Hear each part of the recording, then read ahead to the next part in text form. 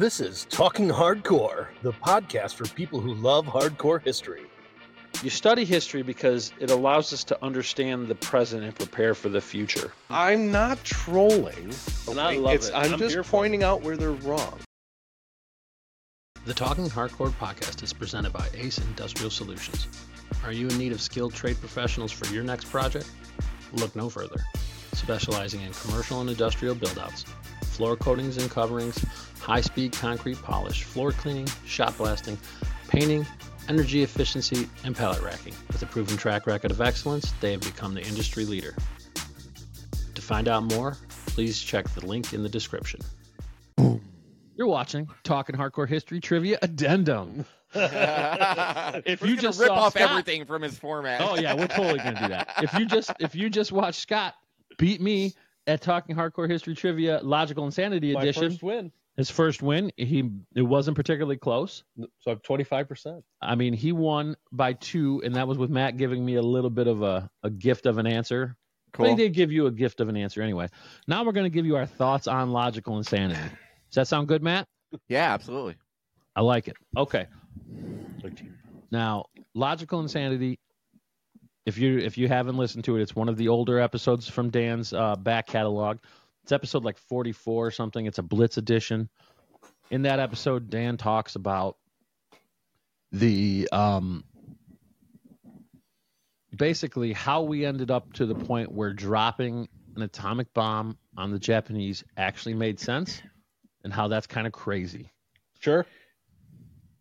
Yeah, that is crazy. So there's something struck me about when I was listening to this episode.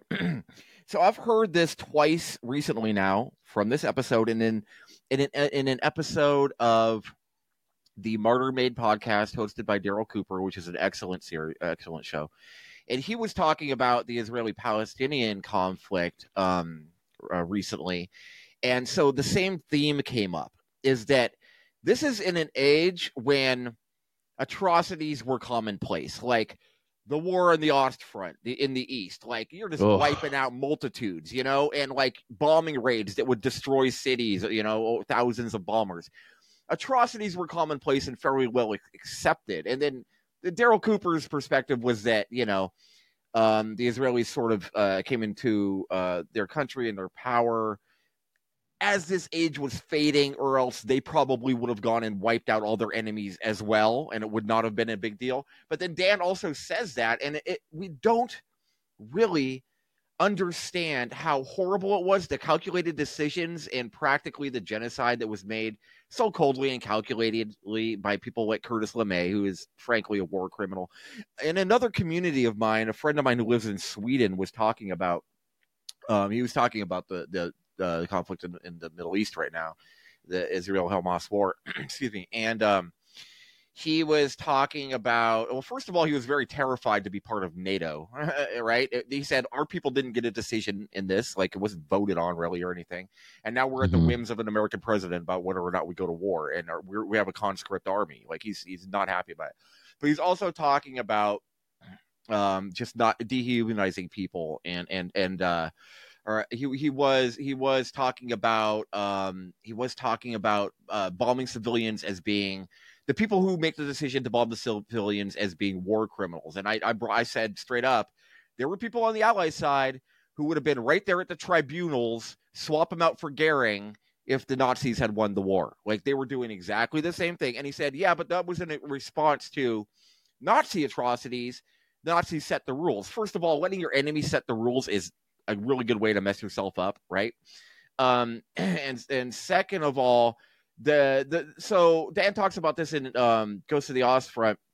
He says that the Allied bombing of cities or the firebombing of Dresden was a response to the Nazi bombing of cities like Rotterdam, and in Logical Insanity he talks about London.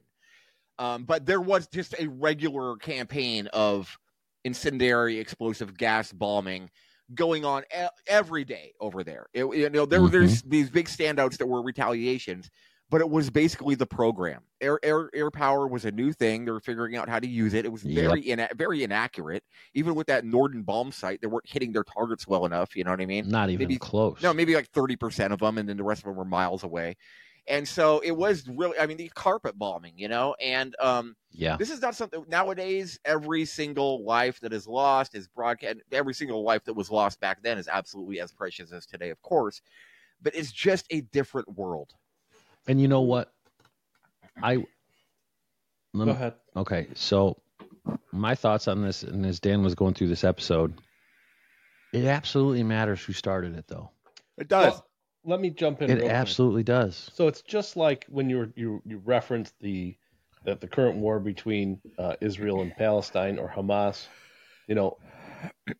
You can say you're letting you can't let your enemy determine or dictate the how the war is going to be fought. But at the same time, how did Hamas start with Israel? Just recently on October 6th. Right. 7th. Sorry.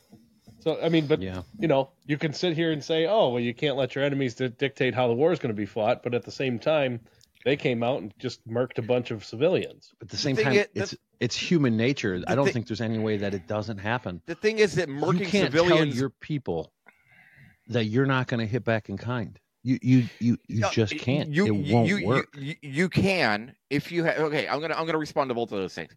So first of all, murking civilians is a strategy of Hamas, whereas murking civilians is a detriment to Israel because Hamas has no credibility to lose on the world stage, and Israel is already seeing eight nations at latest count withdraw diplomatic ties from them, and that translates right into money from the White House and support and all that kind of stuff. But and support from American what you just said is not true.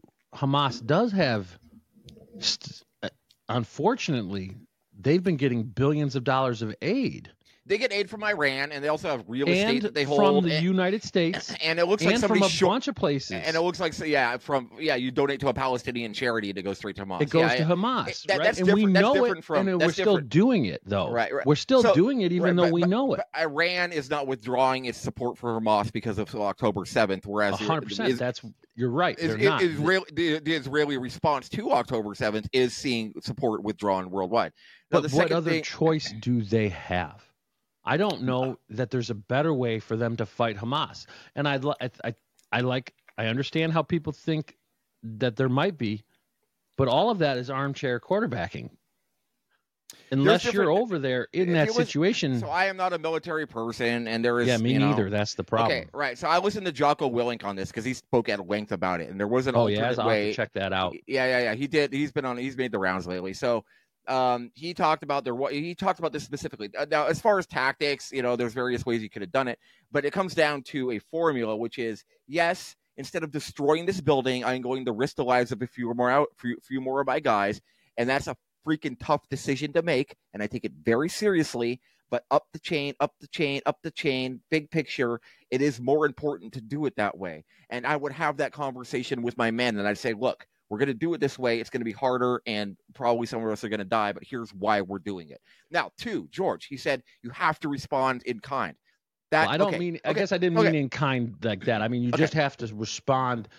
I understand. Hard. You do, right. Because they're not going to go raping and pillaging. Right. But they're going to have to respond hard. Go ahead. Because I said that and I thought instantly, that's not exactly what I meant. I understand what you mean, and I wasn't going to hold you to that word, but exactly. I do. Right. So the response is based off your sentiment, not your wording. So, so the emotions of the Israeli people on October 8th were, hugely furious, of course. And the leader of the country needs to acknowledge, reciprocate, and act on those emotions. But he needs to have the actual campaign be intelligent.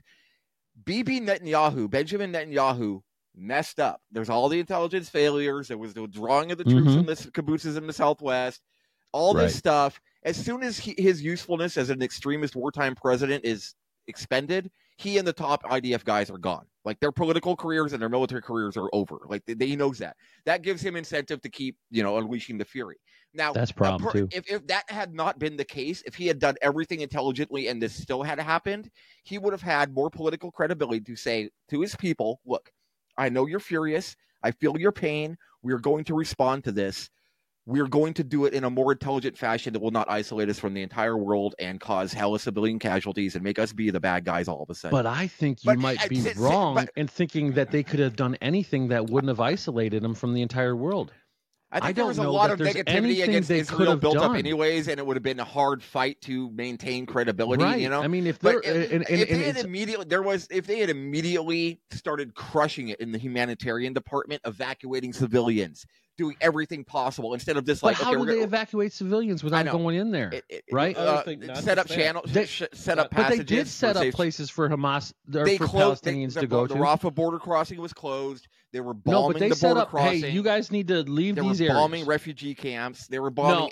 Maybe. Matt, I don't know how much of that, any of that, I can believe. No, that's confirmed. And I don't know. That's confirmed. Like I'm not. Well, confirmed I by dig who? deep. Yeah, but by the IDF. Confirmed by who? I don't the IDF. know. Hold on. By the IDF. Well, then, yeah. The next that's question believable. is, if you allow civilians to leave, what's going to stop Hamas from blending in with those civilians and leaving with them? That is the kicker right there, and I'm glad you mentioned that, Scott, because that's the thing. So there's no easy answer here. There's no easy answer. I think they would, a lot of Hamas people would stay because once they get into Israel, what are they going to do? They don't have weapons to keep fighting. Their job is to keep fighting. Oh, no, they could suicide vest. They could get in there and then go raping and stabbing. They would get right to the border checkpoint crossing post where they were stopped and searched, and their suicide vests would. So what if they just get over there and then find a knife and go stab someone? Because if you get to heaven, that is the part where you get to heaven. That is the part that Jocko Willink was talking about, where it's going to be harder and we're going to lose more people, but it's going to be better. I mean, and I don't see how you can tell your people, hey, we need to risk your mother's life. And I don't think to save these certainly extra would not have all come. They wouldn't have all come into Israel. The world already looks at us as usurpers anyway. And they wouldn't have all come into Israel. Like, they could apply more pressure to Egypt. But I mean, look at what they just did in Israel, right? Look what they just did. It's a hugely complex situation. Like, it's so difficult, and it's hard to see.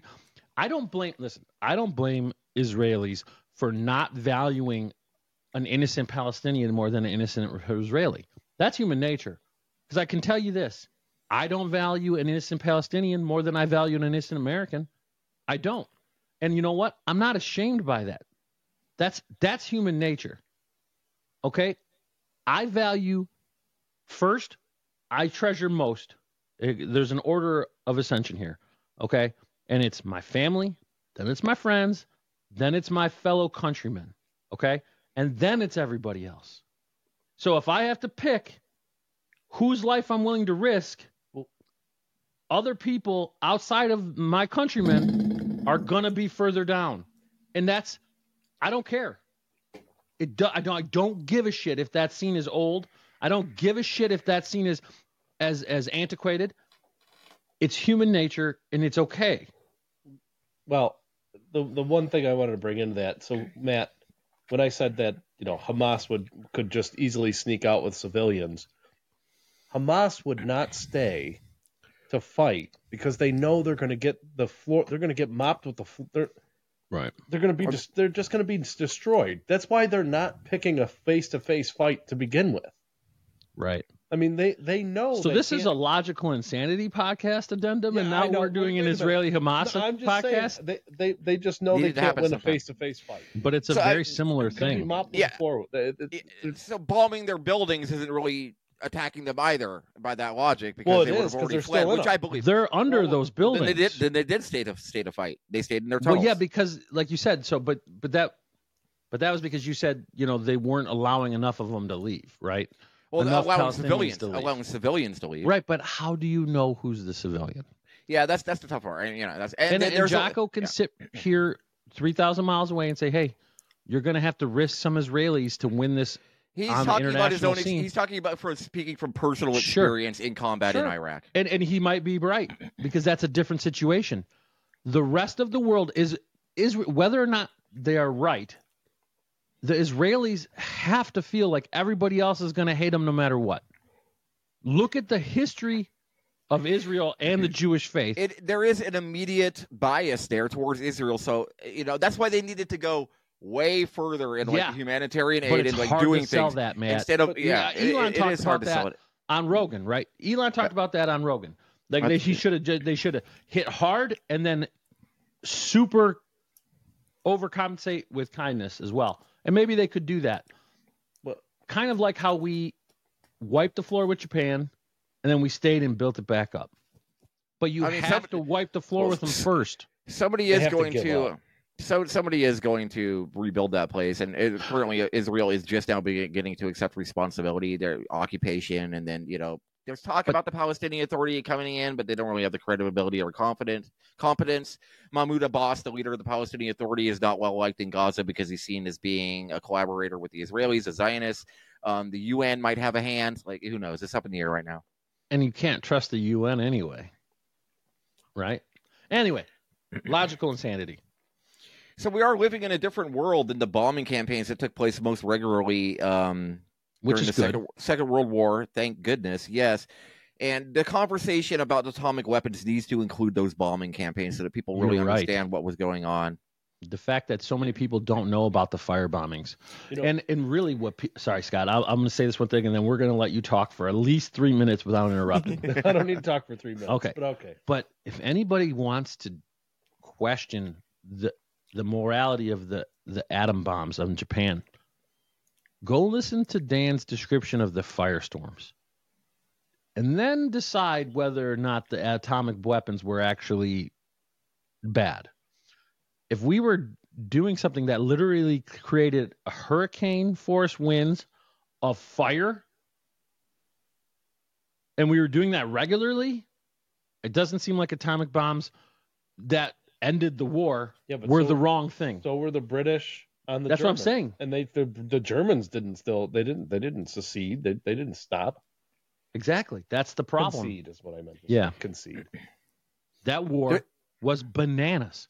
You had two regimes that were unwilling to surrender when it was obvious they were losing. Yeah. Because it was an ideological war. And they knew, the ones in charge knew, that they committed so many atrocities to start the war that there was no getting out of it if they surrendered. Yeah. So instead of surrendering, as would have happened in all of the other European wars, I mean, look at World War I. Germany surrendered when they had troops in France. Yeah. Okay? Hitler did not surrender when it became obvious because he had no out. Yeah. Because the shit they were doing was so bad that it was better to just let Germany get bombed to hell than to surrender. Yeah, same with Japan. You set the terms, yeah. And the point was for the Allies to make it so horrible, so awful for the enemy that they would surrender, but it just kept not happening, so they just kept doing it. And, Right. Because they were ideal. Any other country in a reasonable time would have surrendered before that. Or once one or two of those firestorms, right? They would have surrendered. So one thing that you just said, Matt, is thank God we're not living in a time, basically to where that's not okay. Where that's not okay. But I'm going to tell you, Matt, and I know we've had this similar discussion, and I'm going to tell you this again. If it came to the point where, let's just say, America's back was against the wall, and we had no other choice, I guarantee you the gauntlets would be thrown, and it would just be all-out total massacre war. We don't care anymore. Yeah, that's any country. You're right. No, you're 100% right. And that's what I thought there was. The reason we don't have that now is because we don't need it right now.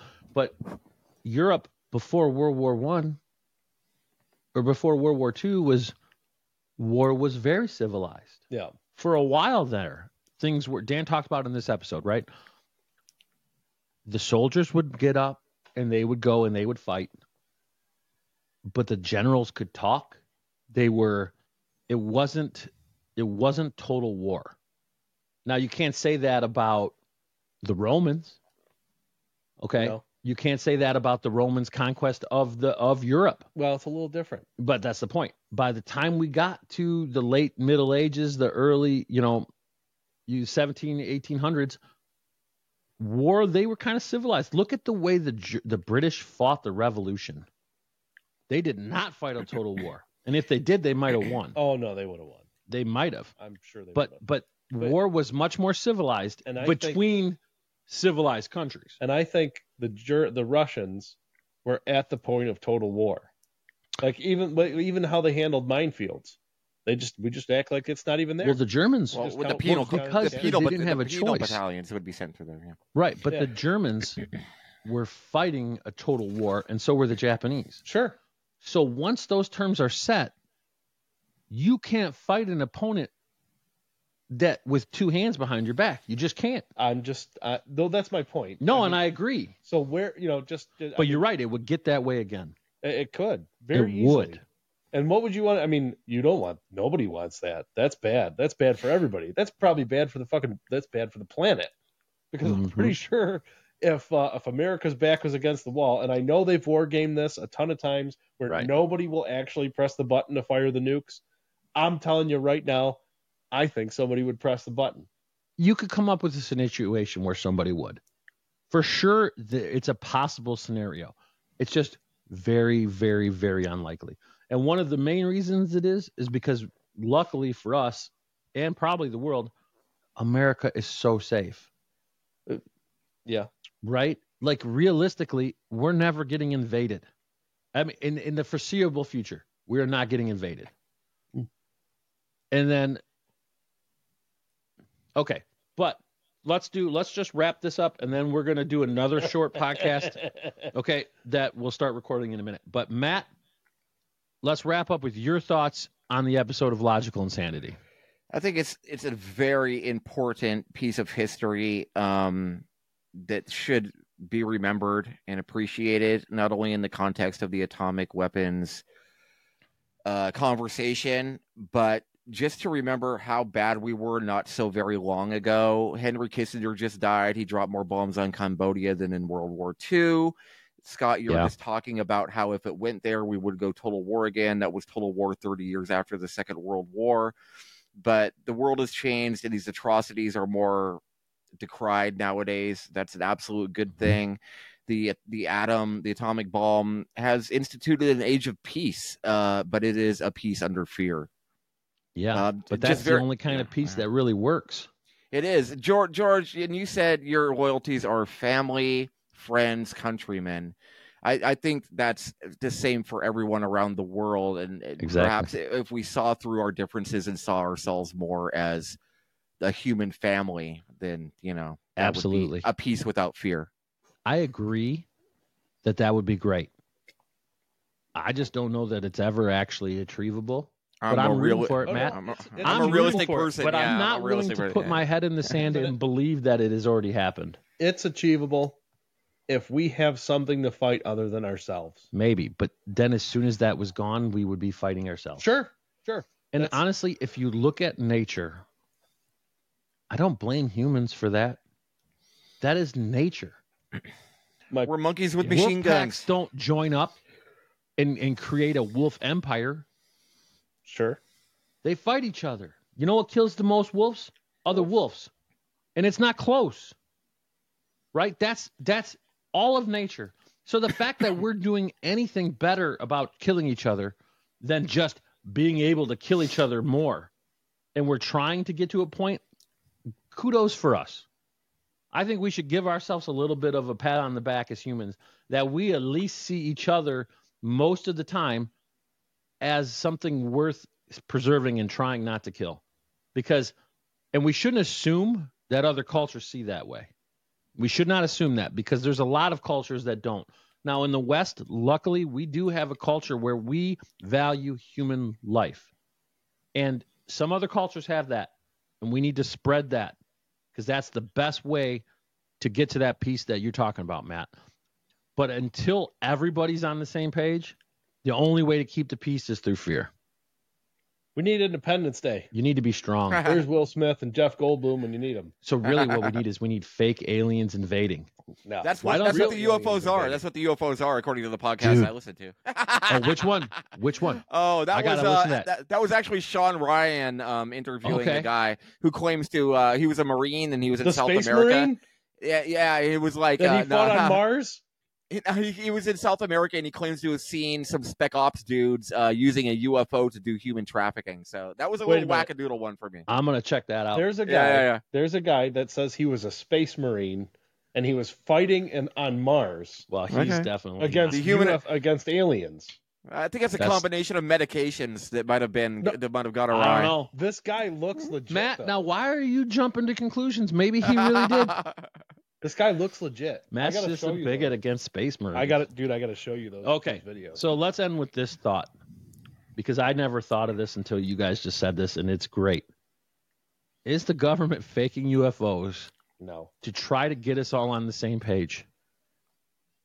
That's literally the narrative that I just referred to. I know. That's what I'm saying, Matt. That's there fascinating. There was a legitimate. I never heard that until you just said that. There was a legitimate crash. They salvaged it. They reverse engineered it, and now there is going to be a large Independence Day type of invasion, and then like the Americans will be like, okay, world order, boom, we're handling it, and all this kind of stuff. Yeah. That is a very huge conspiracy theory that's in the problem woodwork. Is nobody would buy it. Hold on. They'd all say, this isn't real. Until an alien standing in front of me, I'm not going to believe it. Wait, this guy's name is that's the problem. Randy Kramer. I thought you were say Randy Quaid. No, saying he went a little wacky. He lives out by you. Saying he was fighting aliens on Mars for 17 years. Hey, man, I give everybody the benefit of the doubt. I got it. Randy Kramer. Okay, but everybody, thanks for tuning in for this Talking Hardcore History Trivia Addendum, Logical Insanity. It's a bit of a downer episode because turns out people nuking each other and firebombing each other is a bummer. But I'll end with, I believe that the nuclear weapons saved millions of lives, and not just Americans. Nuclear weapons saved Japanese lives. They saved Russian lives. They saved European lives. They saved American lives. Nuclear weapons probably saved more lives than anything in the history of humankind so far. And that's going to be true right up until they blow up the world. So if we can avoid that, then nukes were a godsend.